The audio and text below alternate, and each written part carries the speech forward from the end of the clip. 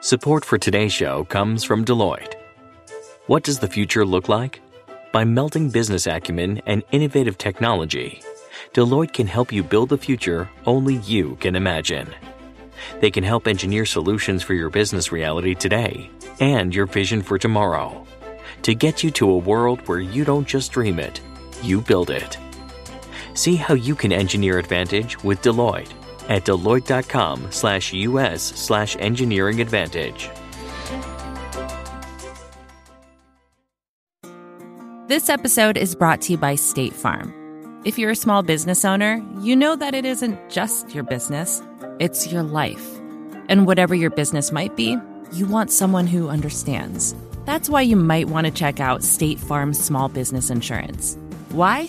Because State Farm agents are small business owners too, living and working in your community. That means they know what it takes to help you personalize your policies for your small business needs. Like a good neighbor, State Farm is there. Talk to your local agent today.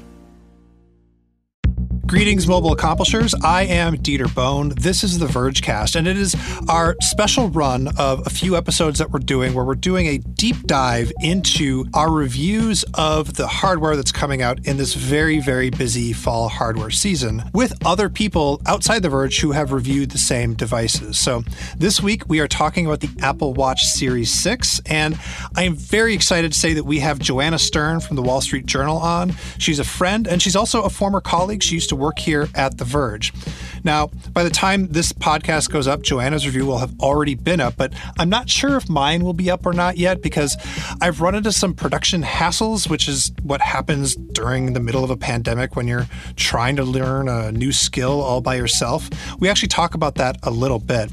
But as I'm working on this review, the thing that I'm really struggling with is how much I love this watch right now in this moment, because one of the hobbies I'm trying to pick up is riding my bike more often. And the Apple Watch has biking directions. It has actually a pretty good ecosystem of biking apps now. And so more than ever before, I am depending on and sort of loving using my Apple Watch as a thing that's good for my fitness. But at the same time, the flagship feature of this Apple Watch Series 6 is a blood oxygen monitor that I think is frankly unreliable. And so does Joanna, actually. We give a lot of talk to that. And I don't know, she gives me a little bit of help thinking through how to think about the blood oxygen monitor in the context of this thing being a quote-unquote wellness device instead of an actual medical device. Also, we talk about putting hot dogs inside folding phones, like you do. Anyway, it's a super fun conversation with a very fun person, and I think you're going to enjoy it. Joanna Stern, you are the senior personal technology columnist at the Wall Street Journal. Also my friend. How you doing? Good. It's good to be here with you, Dieter. You in your closet, me in my office. Your closet is beautiful. It's not a beautiful closet, but it is big enough to fit me, which I like. Actually, we're probably going to talk about this later, like how we actually produce stuff at home. I thought you meant like me coming out of the closet. No, that's not. not we can talk about that. I feel like you might remember that. Wow. This is a personal podcast, I thought. I mean, we're supposed to be talking about the Apple Watch Series 6. Which is the most personal of tech products. So we just get so personal. So by the time this episode goes up, your review's already up. Mine may be posted. I'm working on it right now. I'm shooting the video this afternoon, actually, or part of the video. High level, what do you think of the Series 6? Yeah. I think I said in my review, nope. It's not because it's a bad product. I thought the Series 5 was great. It was good. It was a great update from the 4. I thought the 4 actually was, like, as far as Apple Watches go, the best Apple Watch release we've had. I questioned doing the review, actually, but I did feel like there was a lot to explain about the choices. So this is a long-winded way of saying no. Yeah. Your last line in your review was like the thing I was like had in the back of my mind as a headline. If I can come up with a pun for a headline, I know I want to do it. I usually don't. I usually get talked out of it. But I think you said, if it ain't broke, don't Series 6 it, which is like perfect. Can't believe I got it in. Yeah, it's so good. Imagine if you were my editor or I was your editor and we just let all the puns go in. It would just be chaos. I know Neil hates puns. maybe he just has to because of who he's friends with. Yeah, no, he wouldn't survive otherwise. I think that like I've got a Series 5 and it was important to me to have an always on screen. So that's why I liked that one. But other than that, like the Series 6, it seems like the biggest thing they did that will actually matter to people is they added the blue and the red colors that people might want. And they like tweaked the other colors. Sort of like, they change the iPod every year. And so if they just add some more colors to the Apple Watch, maybe they'll convince some extra people to buy it. I actually forgot to mention the new colors in the review. I mentioned the Solo Loop, which I think is the best innovation yet in the Apple Watch. The Solo Loop is remarkably simple. No clasp, no buckle, no overlapping parts, just one continuous piece. Actually, it's funny. I went back on the 5th anniversary of the Apple Watch, which was, April? And I watched back my first review, which I realized almost every single thing they had hit except for 2 things. One was sleep tracking, which we got. And 2 was I fumbled with and made fun of the Sport Loop. Yep. Looking back on it was like, yeah, I was a little too harsh on that. But like, it was my initial reaction. We had just had the watch for like a week. And I kept fumbling with putting that thing on. And now, of course, it's like second nature because we've had like 6 years of these. But this loop band is like, yes, Apple just invented loop bands and they're amazing. So they they're stretchy and they slap. Ow. The loop bands are super hard to size. Apple had to update the way that their sizing tool. They didn't send them to me initially because Apple, I don't know, it was important to them that I had a band that matched the watch because they sent me the red watch and they don't have red loops yet. Anyway, I said, it looks like I'm a size 7, maybe a size 8. And I got a size 7 and a size 7 is maybe a little bit loose, but I think a size 6 would be too tight. So I think I might actually be in between loop sizes. I'm a little bit worried. I am in the same exact boat. So they sent me 3 and 4s. Okay. And I have the navy, and they sent me a number of these because they wanted to make sure it would match. And so they sent 4 bands, 2 in size 3, 2 in size 4. And first couple of days, I started wearing 3, and it was tight. Like I would take it off, and there was like the imprints, like the kind of imprints of like when you sleep too hard on a pillow or something. Yeah. And I went up to the 4. Now the 4 is very comfortable, but the blood oxygen level reading sensor requires that this be really quite flush with the skin to work. So apparently 4 is not tight enough. Right. So really, similar to how I am in shoe sizes, I should be a 3.5. I'm not a 3.5 in shoe sizes. That would actually be like a baby foot. Yeah. I actually just wear my son's shoes all the time. But I'm an 8.5 shoe size. So they should make half sizes. Maybe they'll do that next year, and that'll be another reason to upgrade. Or maybe they do stretch over time, which I haven't really worn for long enough to know, but could be. So in your review, you wrote, remember your SAT multiple choice tactics, eliminate 2 choices, and you suddenly have a 50-50 shot at a correct pick. Buying an Apple Watch is like that. And I feel the exact same way because they have 3 models now that they're selling that are new. There's the Series 6, there's the Series 3, and that's a cheap one. And then there's the SE, which is kind of like a repackaged Series 4. But also, if you want, you could maybe go hunt down a used or refurbished Series 5. And it's like Samsung-y how many different versions of the Apple Watch there are now.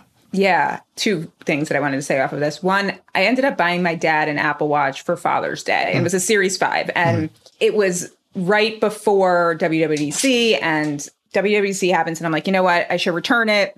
Turns out it was too late to return it. So I was like, hold on to it. Maybe I could sell it or something. But now looking at it, I'm like, this is actually the best model out right now. Sure, like you can ignore the pulse ox and blood oxygen sensor. Yeah. But I was like, I really think people could still buy Series 5s for a little bit of a discount and be super happy. Yeah. Yeah. And then I think on the why there are so many choices, I think this tends to happen when there's not a ton of innovation or big leaps in products from Apple in a certain year.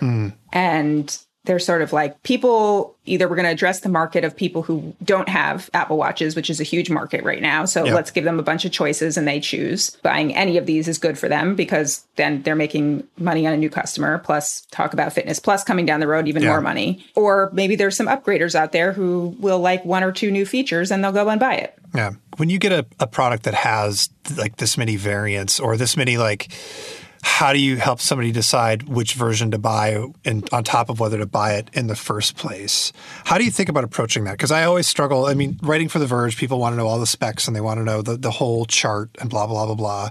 But at a certain point, I feel like talking about, like, I don't know, the Series 6 in the context of the Series 5 is not actually helpful because most people don't have a Series 5.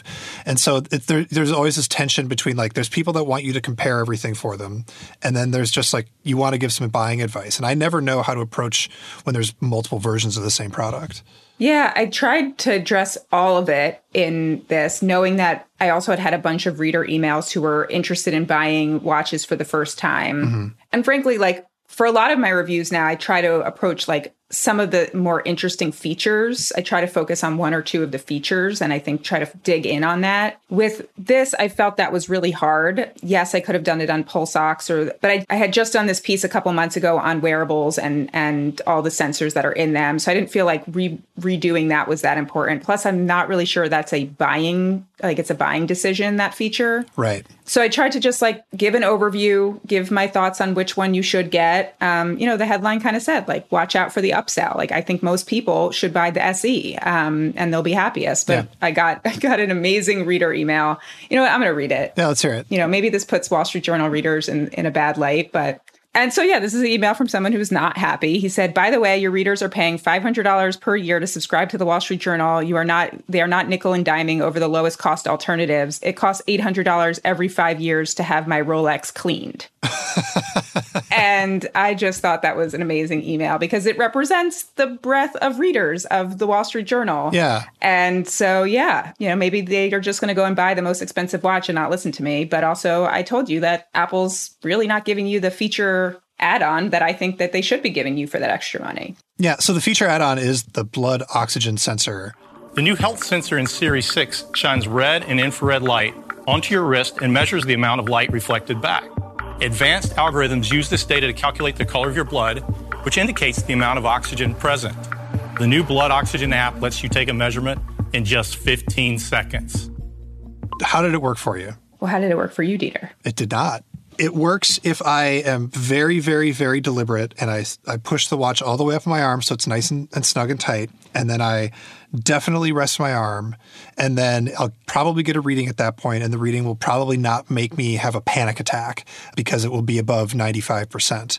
And basically any other situation where it's further down my wrist or I'm sleeping or like it's doing it in the background or whatever, I get readings that either don't work or they come in low and I get really worried. And then I go grab my finger monitor and I look at it and I'm like, oh, I'm fine. And it's sort of shocking that there's this thing that they chose to release in the middle of a pandemic that one of its like error things that happens is telling you that you have low blood oxygen, which you shouldn't actually pay too much attention to that unless you actually actively have COVID-19. And I'm not a doctor, don't take advice from me, but neither is Apple, and don't take advice from Apple because this isn't a medical device, right?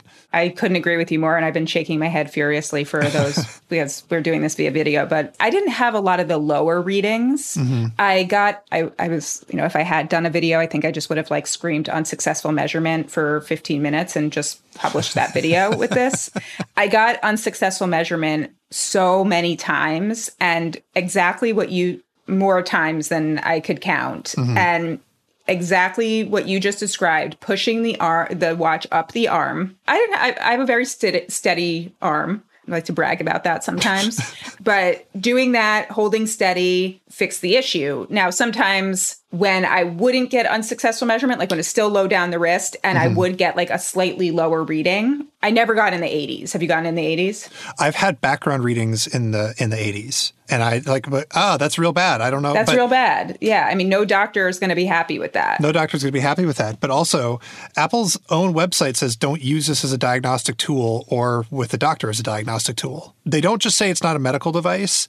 They explicitly use the like ooh la la language of this is for health and wellness. It's a wellness device. And actually, that spectrum is interesting because normally you would think Apple wouldn't be on the, like when we go to CES every year, we'd go to like the health gadget section and there'd be a bunch of people making really, really dubious claims. But they do it in this like perfectly weasel wordy way. So you know that it's like okay, or they won't get in trouble with the FDA. Right. So there's a spectrum of like weird wellness things, like all the way up to like full-on medical devices. And health gadgets sort of land somewhere on that spectrum. And we actually asked, I think we got a clip, we asked our health reporter, Nicole Wetzman, like where on the spectrum the Apple Watch falls. So let's listen to that real quick because we talked about this on the Vergecast. I think it probably falls closer to the like quantified self, get some health data. It's not like the EKG feature, which does have FDA clearance and can be used sort of, they can market it as more of a medical function. But, you know, I think that this is something that could follow a similar trajectory that did. You know, like a lot of people were very skeptical of Apple's EKG when it first came out, like doctors and cardiologists.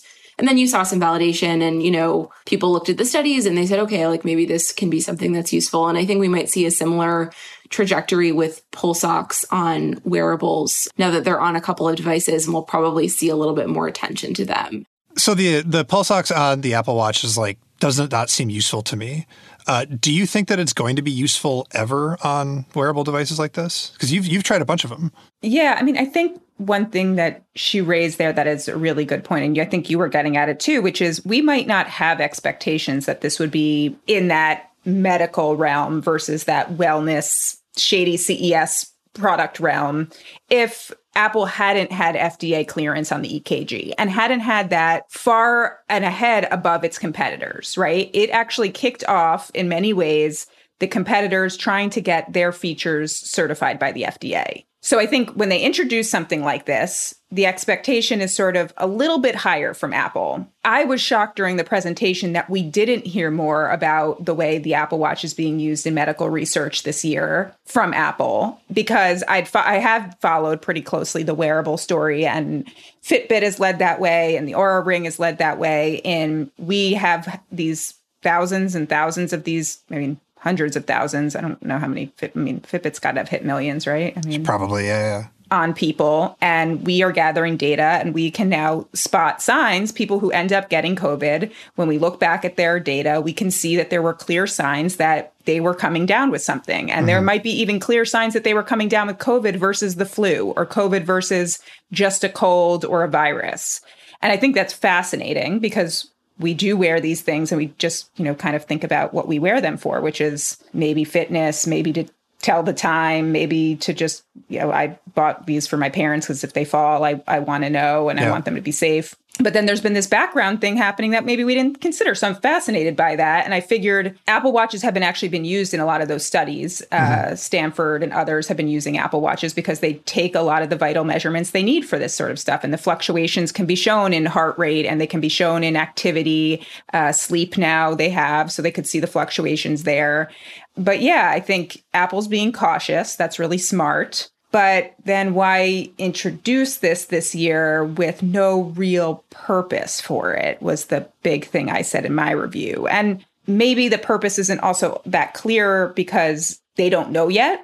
Which is also strange, right? Yeah. Typically with this stuff, like there's some direct consumer benefit, even if they haven't got the results of the full study yet, or even if they haven't gotten their full FDA clearance yet. There's like something that it is advisable that like a consumer could do that they could actually use and get benefit from.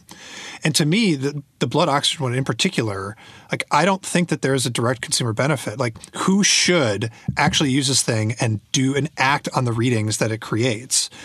Maybe if you get a low reading a bunch of times or something, and it, in addition to other symptoms, you could put that together. But otherwise, like this is a feature for, I think, what's the thing, like high elevation endurance runners? Like, okay, great. And actually, it's funny. I'm trying to look through my inbox and I can't find it right now. But I did hear from a pilot who said that this is something that he would want to use because he's in high altitudes a lot and does worry about his blood oxygen level for being up in those altitudes for so long, or I don't know exactly where he flies to. Yeah. But I thought that was an interesting use case, is a small one. But yeah, I mean, overall, like I don't think it's a setback, but I do think it is a big question mark around Apple and why they need to release features every year for this product. I mean, I wrote about this. I wonder about for you, and I was sort of taking a guess at it because analysts don't have the best data on it. How often do you think people upgrade or think about upgrading their Apple Watch? Oh, I have no idea. If I had to guess, anecdotally, I would say on average, it's at least 3, if not 4 4 years. I would say 4 years is actually probably accurate, just looking at people that I know that have one. What do you think, even about, like, for your reader, like, what about early adopters who love to have the greatest thing? Even then, I don't think it's more than every couple of years at the most. It seems like it's the year-over-year differences don't make an appreciable impact on your experience of the thing, unless you are, like, really persnickety about something. So I am really persnickety about having it always on screen on my watch. I don't know why. I'm really bad at doing to make the screen turn on gesture. I want to be able to look at it subtly when I'm talking to somebody or whatever.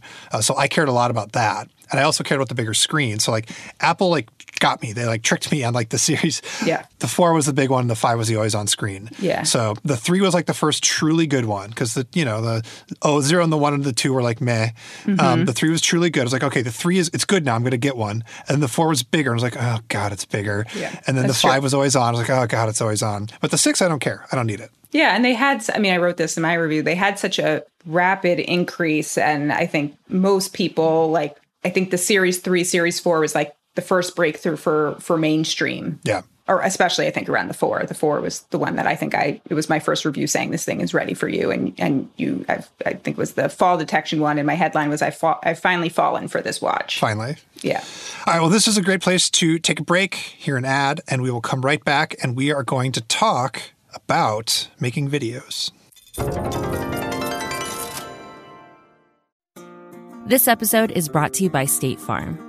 You've heard it before. Like a good neighbor, State Farm is there. But it's more than just a tagline, because State Farm agents are small business owners themselves who live and work in your community. And if you're in the market for small business insurance, who better to work with than an agent who understands what it takes? State Farm agents can help you create a personalized insurance plan that fits your small business needs and budget. Talk to your local State Farm agent today about small business insurance. Like a good neighbor, State Farm is there. This week on The Gray Area, Professor Diana Posulka and I tackle one of life's biggest questions. Are we alone in the universe? What would it take for you to step off the agnostic ledge and say, yeah, aliens are real? Is it a spacecraft landing on the White House lawn? Well, something that was anomalous in 1952 did fly over the White House, and that's one of those cases that is still weird. That's This Week on The Gray Area, available wherever you get your podcasts. All right, we're back. Joanna, one of the reasons I wanted to have you on the show, which is like director's notes for reviews, is you make incredibly good and super fun video reviews. I'm in hell, and I did it all without any tech from 2019. To discover the quietest keyboard, there was only one place to test, an anechoic chamber at the Cooper Union. Which is why this bubble is the only place for me to be, to review the new Samsung Galaxy Fold. Well, when you think about making these videos, I mean, are you thinking about, because I think a lot about making the video that works for YouTube, and then the article that I write is for, honestly, a different audience, and they end up diverging pretty far in some cases. Sometimes it's like there's like some shared language or shared structure, but they do end up being kind of different. How do you think about approaching that? Because, like, I don't know. I'm jealous of YouTubers that just get to make a video and then walk away in an explosion. Boy, am I jealous of that. Honestly, I am trying to figure out YouTube. You know, I'm not a YouTuber, neither are you. My pieces publish onto the Wall Street Journal's channel, which has a very big range of content and topics.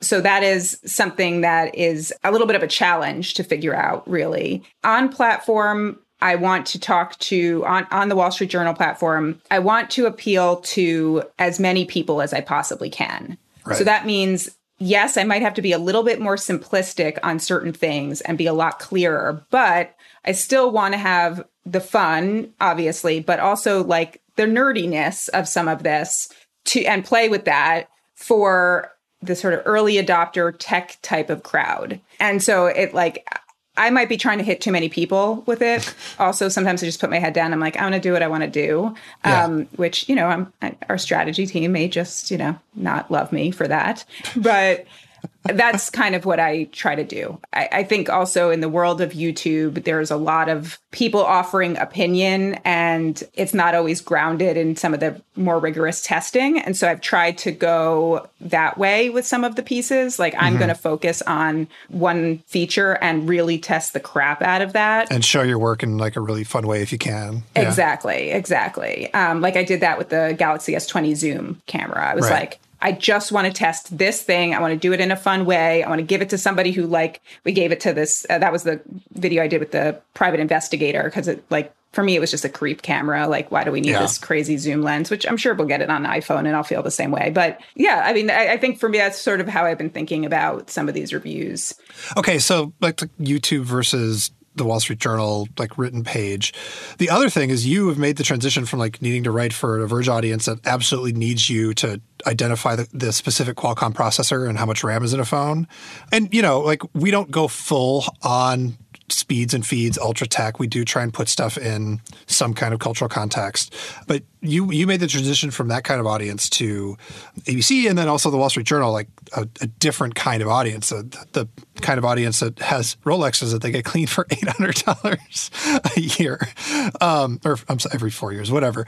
How is that transition for you? Like, how do you think about your audience now? Because like, you don't want to pigeonhole them and just be like, oh, it's just a, you know, the Wall Street Journal reader. You actually do want to reach as many people as possible, right? Yeah, I do. And I think that's what I hope has made me a little bit different from other Wall Street Journal reporters and columnists, is that I had this background. And I think, you know, some of the people who have followed me have still followed me from the Verge days and still go to the Verge and still read you and still read everyone else on the site and watch you and everybody else for some of that, but then come to me for my take, which may not get into all of the nitty gritty, but no, I have that understanding and I do have that knowledge to do some of this testing, to do some of the more rigorous behind the scenes stuff, even though sometimes it doesn't make it to the page, frankly, or to the video. And I would say, like, there's a lot of times where I miss that, frankly. You know, yesterday's Amazon chip announcement, I sort of felt like, you know, I'd love to do a call with Amazon to go deep on this thing and really kind of figure out what they're doing here and compare it to what Apple's doing and others are doing. And maybe that's a story for us. I mean, has MediaTek ever been so excited to be mentioned in any announcement ever? Never. And most people are like, what is MediaTek? And, you know, I'm like thrilled that ARM is like in the news so much now, because it's like, people are like, who can explain that? And I'm like, well, I know a bunch of analysts who can explain that. Back in the day, I guess I could have explained that. But yeah, I think that's sort of how I sort of like to think of what I do. And I miss it. I do miss it. And I do also still carry a lot around with me in terms of like rigorous testing. I often hear from colleagues like, why are you going through all these lengths to test 5G and all these Wi-Fi routers? And why did you decide, you know, like, and for me, it's like, it was just in my blood from coming from The Verge. And even before that, Laptop Magazine, like, you test the crap out of something. Yeah, you learn stuff through that testing. And oftentimes what you learn is, it's exactly what you expected. And that's what's so frustrating, is it's tempting to cut the corner and be like, I don't know, I just reviewed the iPad, right? And it's like, what's the battery life going to be like on the iPad? Well, you know what? It's going to be fine. It's going to be just fine. I don't need to worry about it. I'm not going to test it. Oh, wait, no. Yes, I am. Of course I am. And so there's a ton of work that goes into doing these reviews that just no one needs to hear it. No one thinks it's interesting. It's exactly what everybody expected. But it might not be, so you always do it just in case. But also, like, and I have to say this is like a credit to some of our peers in the industry and each other, right? Like, we've been doing this now for how long? 15, I mean, you're 95. I'm 95, yeah. You know, your competition knows this stuff too. Like, it isn't like we're reviewing products too in like, you know, 1 day or 2 days. I mean, I know that some people do that, but I still feel it's very important to not do that. I mean, we might write something quickly and say, here's my first impressions, because people are going to make that pre-order decision, and that's important, and we want to have some say on that. But we might also take some time to go look at a feature and look at it more in depth for a couple of weeks. But I definitely also think, like, you know, my competitors are going to point this out. Like, I don't want to be the one that doesn't see that thing. Yeah. There's like this special language that we use that like indicates how much time we've had. So there's hands-on where you're like, you just got it. Well, there's unboxing, and then there's hands-on, and then there's like first impression. Some sites do ongoing review or like one weekend review, and then there's review, and then there's like long-term review. And like that's a signal to like readers, but it's also a signal to each other that we're not trying to front like we've done more testing than we actually have. And I think it's funny. It's like we invented that kind of, Kind of. Well, I think you did it over at Engadget before I joined y'all. I can remember, I mean, I'm not saying we as like personal, but I feel like Engadget, but I also feel like in our early days of The Verge, we were very much like about the labeling system. As someone who started the Verge review program, I was very clear, like, this is a review. And we're going to, David, who was my first hire, my first and only hire, frankly, on the review team, which I used to go around telling like all these companies, no, we have our review team. It was really just me and David. And like we set like, a review has to have these certain things in it. You have to have had this amount of time for certain categories. We said we were going to test battery or we were going to test performance in certain ways. And I think that's like really carried through the industry. And I'm proud of that. You should be. Well, you should be too. Well, thank you. I mean, you're still stuck in your closet, but... I mean, that, you can only do so much. Okay, I'm in my closet because I'm working from home, lucky to be able to work from home during the pandemic. Making videos, though, during lockdown has been a trial. It's been fun for me because it's like my hobby now to like learn how to use cameras and lighting and stuff. I'm so impressed with you. Well, thank you. I still think it's like not great. And I also have a big Verge video team that like takes the crap that I make with my camera and turns it into something good. You're not giving yourself enough credit, but yeah. We get way far down the rabbit hole of like how exactly you produce videos. We should go like a little bit down the like let's peek in the rabbit hole. Like what's changed for you when you're making a video during lockdown compared to how you did it when you could just go to a studio and meet somebody? I mean, it depends what month. I mean, I hate it. While you've made it a hobby, I have actively not. And part of that is time, because I will get like you. I will like stay up till 3 a.m. trying to get one audio thing syncing with the camera and like trying to Google the crap out of figuring out how something is not or why something's not working. Yeah. So, and also just like do a lot of stuff. And like, I think I'm a better producer, story producer and editor than I am a technical producer. And I think like I need to focus there if I want to get better at the things I want to get better at. That said, in March, April, May, June too, I like didn't have my amazing producer, Kenny Wassis, who lives in Brooklyn, and we were always in the office together shooting and out shooting in all the crazy places we get to go. So I shot pretty much everything on my iPhone. He tried to clean it up. He would send shot lists and I'd be like, no, I'm not going to do all of those. That's going to take me 700 years. Yep. I also like all of that. Like I live with a 3-year-old. He's obsessed with the tripod. It's adorable. The tripod? He loves the tripod. It's so cute. He loves the mic. He calls it, he has a Codpast. Dieter, maybe you can join him on his Codpast. I would love to join him on his Codpast. That's amazing. Yeah, it's podcasts, but he flips you got it. And he grabs the mic anytime he says, he's like, welcome to my Codpast. And he grabs the tripod all the time and he's setting it. I mean, it's the cutest thing you've ever seen. I have watched the videos on my phone.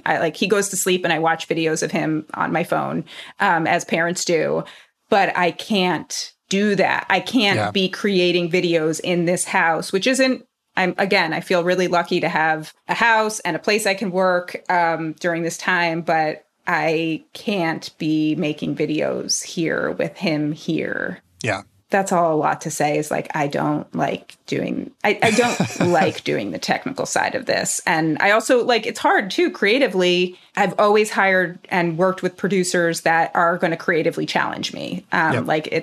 I want you to be, I always write the job description. I want you to be like technically great and push the bounds in terms of format, but like creatively, I need you to be there. I need you to be in on this with me. And that's so hard remotely. Well, it's so hard because you have so many ideas that you would just like immediately shut down and because you can't go somewhere. And the problem with that isn't just that you can't go do the thing that you first thought of. It's because the best idea is like the third iteration of that thing, right? So the limits of what you imagine as possible are so constrained. It gets even more constrained than that because you're just like, well, I guess I'm just going to do this thing. That's exactly how our process has been. And it's sad. Like there are so many ideas that I have for certain things. And I'm like, oh, let's go do that. And let's go here. And I'm like, we can't. It's indoors. I mean, we are trying to, I am now shooting with Kenny in person. We have gotten together. We do distance. We wear masks. We've been doing all outside. We actually shot the Surface Duo review in my parents' garage. Oh, wow. Yep. We shot a little, like, we made a little studio in there, and you can hear the crickets in the background because it's a garage. Yeah. I do not know what we're going to do in the winter. Like, I might just not have videos. We shot a video in our studio, and I just went in and set it up myself, took the mask off, did the shoot, put the mask back on. The other trick that we're doing now, because I mostly do, review videos, is I will do a stand-up, maybe try and shoot some B-roll, but I'm pretty bad with the camera. And then I will get in my car and then drive over to Viren Pavic's house, write down the device, hand him the device. Maybe we'll go outside and shoot some stuff together. And then I'll go back home.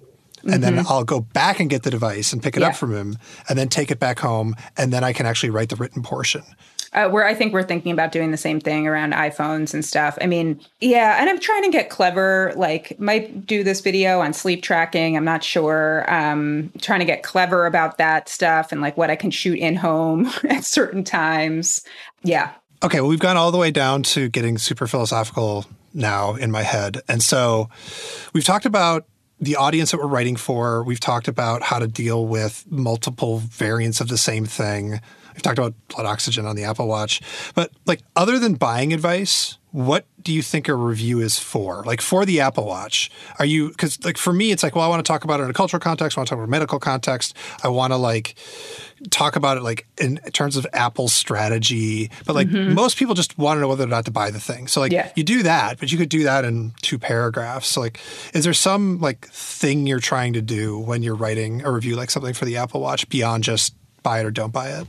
Well, this Apple Watch was tough. I really did not think, I think I didn't necessarily need to do the longer review, but I did think then I was like, you know what, I have some things to share and I want to share it. Yeah. I think the significance of the Apple Watch and health has been really interesting and watching that strategy evolve. And I think there is this push and pull, which I didn't really get into the review. I kind of got to it at the end in the future section, but again, was trying to keep this short, which is this push and pull of the Apple Watch is a growing category and a moneymaker for Apple, but also it is now positioned as something that is a health device that we all need and rely on. And I think that is a little bit of a tension. And I think we were just talking about it before when we were talking about this blood oxygen feature that is there and it's being marketed to sell more watches. And overall, it might have some really good and important things for people, but also ultimately it's a new feature that will help sell watches. I think that's just an interesting thing when talking about the watch. I felt that way similarly. I don't think I actually will ever do as good of an Apple Watch review as I did when I did the fall detection piece. And we're putting the new watch's fall detection and fitness features through the paces. Turns out fake falling is really hard. Seriously, please don't try this at home. Not only was that fun, and we did actually test this thing that Apple said don't test, and I was very proud of that, but also to this day, I get people writing to me saying, your review of that saved my life. I bought this watch and I fell, and it called emergency services. Wow. And my mom earlier this year, she got sick. She fainted and she didn't have a watch, and she was, luckily there were people around, but immediately after I bought her the watch. So I'm really interested in that sort of what you're saying is a cultural, personal connection to this device. I definitely didn't get at it in this review because I also just felt like this was an incremental review, but it is something I was thinking about. Well, it's super hard to wrap your head around too, because there's all these anecdotal stories of people literally their life being saved. Apple always has a couple of them that they put up whenever they announce a new Apple Watch. And those are real and those are important, but they're also not necessarily science, right? And so this push-pull of here's a thing that has science-y features, but consumer tech moves so much faster than actual science that it's really hard as a reviewer to be responsible and say responsible things to people. We can't say this thing will detect a fall and save your life. What we can say is this thing might detect a fall and it might save your life, but it's not necessarily certified to do that, blah, blah, blah, check with your doctor, blah, blah, blah, blah, blah.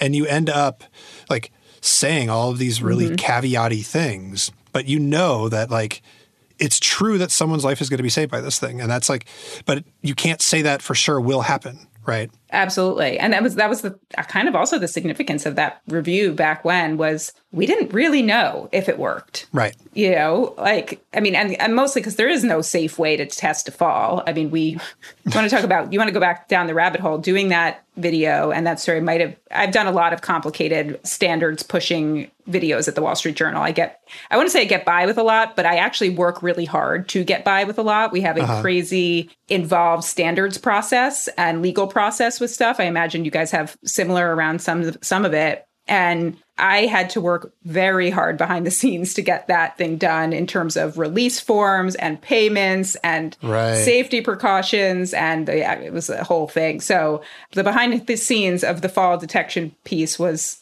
crazy. But yeah, I think there was really no safe way to test that. But it was important to do a test like that because then people just buy something and I guess assume it will work. And again, I never promised it would work, but I just was able to show my work of like, this woman fell many, many times. It did go off many, many times. Yep. She was not hurt many, many times. My company made sure she was not hurt. She was a professional every single time. Yes. Don't worry, I'm good. This is just my professional stunt double. Oh, one last thing. Whenever a company announces there's something coming, but you can't actually review it, it's tough. Traditionally, this happens with like software updates. Like there's a software update that'll fix it. I don't know. With the Apple Watch, there's going to be a whole damn fitness subscription program coming later in the fall. And like we'll review that there'll be some kind of review of that when it happens. But like, how do you think about, well, they're selling this thing now, or like you need to get an Apple Watch to use that for some weird reason. How do you think about like when a company promises something? How do we review that? Yeah, I have no idea how to review that. Do you review it as like a reality show? If Fitness Plus does not make me lose 15 pounds, ooh, it is bad. Great. Perfect. It is not worth your money. I think we had this with the Duo, right? A couple of weeks ago. Oh, God, what a mess that was. It's such a mess when you have a device that doesn't do a certain thing. I mean, Fitness Plus is not in this category, right? I actually consider the Apple Watch, the Series 3, which had cellular issues, was another example. I mean, I can recite these, and I can also tell you, how much sleep I lost in the process of reviewing something because I wanted to make sure I was telling my readers what my experience was, but the company's telling you something else. And that is a very tough place for a reviewer because you need to report on what you have actually experienced. Yeah. Of course, the company deserves and needs to have their statement in the piece, but sometimes that just really conflicts with what your experience is. Yep. So, okay, top 3, annoying mid-review software updates. Number 1 for me is probably just because it was so disruptive to the video that we were trying to make. There was a MacBook that had really bad thermal issues one year, and they issued a kernel update or something to fix it. And Dave Lee actually made a really, really good video explaining the thermal issues. And I was talking to them about it and getting a statement. And we had a whole video that was centered around the here's this thing. And then they put out the update, and we're like, well, it might fix it, but also we don't have the time to run a battery of tests. So we ended up putting this video that was completely chaotic. Number 2 is definitely the Duo. And then this is so weird, but number 3 was the Essential phone. We wanted to do really high concept art video for fun, and it was, and people made fun of me for it because I was wearing a suit or whatever. But they issued a camera update right at the end. So we had to break out of our high concept art video and just show ourselves sitting in the office with me drinking a beer, being everything I told you doesn't matter anymore because they just updated the camera. Did you do that for the Fold too? The Fold was also another one. Actually, the Fold was worse than the Essential phone. Yeah. The Fold is different. I mean, I would say Fold mid-review wasn't software, but was the most disruptive. Yeah. I just blocked it out of my mind entirely. It doesn't exist for me. What a win it was for reviewers, obviously, because not only are they saying there's going to be an update, but we're going to pull this product. I mean, that was the most disruptive because you were dealing with news cycle, getting your review straightened out. I mean, that video, which, made me number 1 most wanted in Korea. All right, $2,000 phone meet $2 hot dog. Fold it. The video is I hate it because, first of all, the hot dog was just a random thing we had done. And that's what turned into the focus. It's literally at the end of the video. And that's what blows up on the internet. And I look horrible in it because I hadn't slept for like 3 days because in the middle of the shoot, I get a call from Samsung that they're coming to pick up the phone because they're pulling it off shelves. Yep.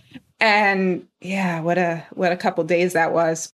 Well, Joanna, I think that is a great place to wrap it up with the pain and sorrow that we all experience when products are broken. Where can people find you on the internet if they want to find you? I'm trying to build my Instagram following. Okay. So you can only find me on Instagram, at Joanna Stern on Instagram. Follow me on the Wall Street Journal, even if you do not clean your Rolex watch every 5 years for $800. My thanks to Joanna Stern for joining us on the show. I love talking to her. You can find her on that Instagram. The producers for The Vergecast are Andrew Marino and Sophie Erickson, and we're going to be back on Friday with the Chat Show. And we'll be back again next week with another deep dive director's cut of a product review. We're going to have Your Average Consumer, you might know him from YouTube, on, and we're going to be talking about a review of a product that I guarantee you're not going to be expecting. So stay tuned.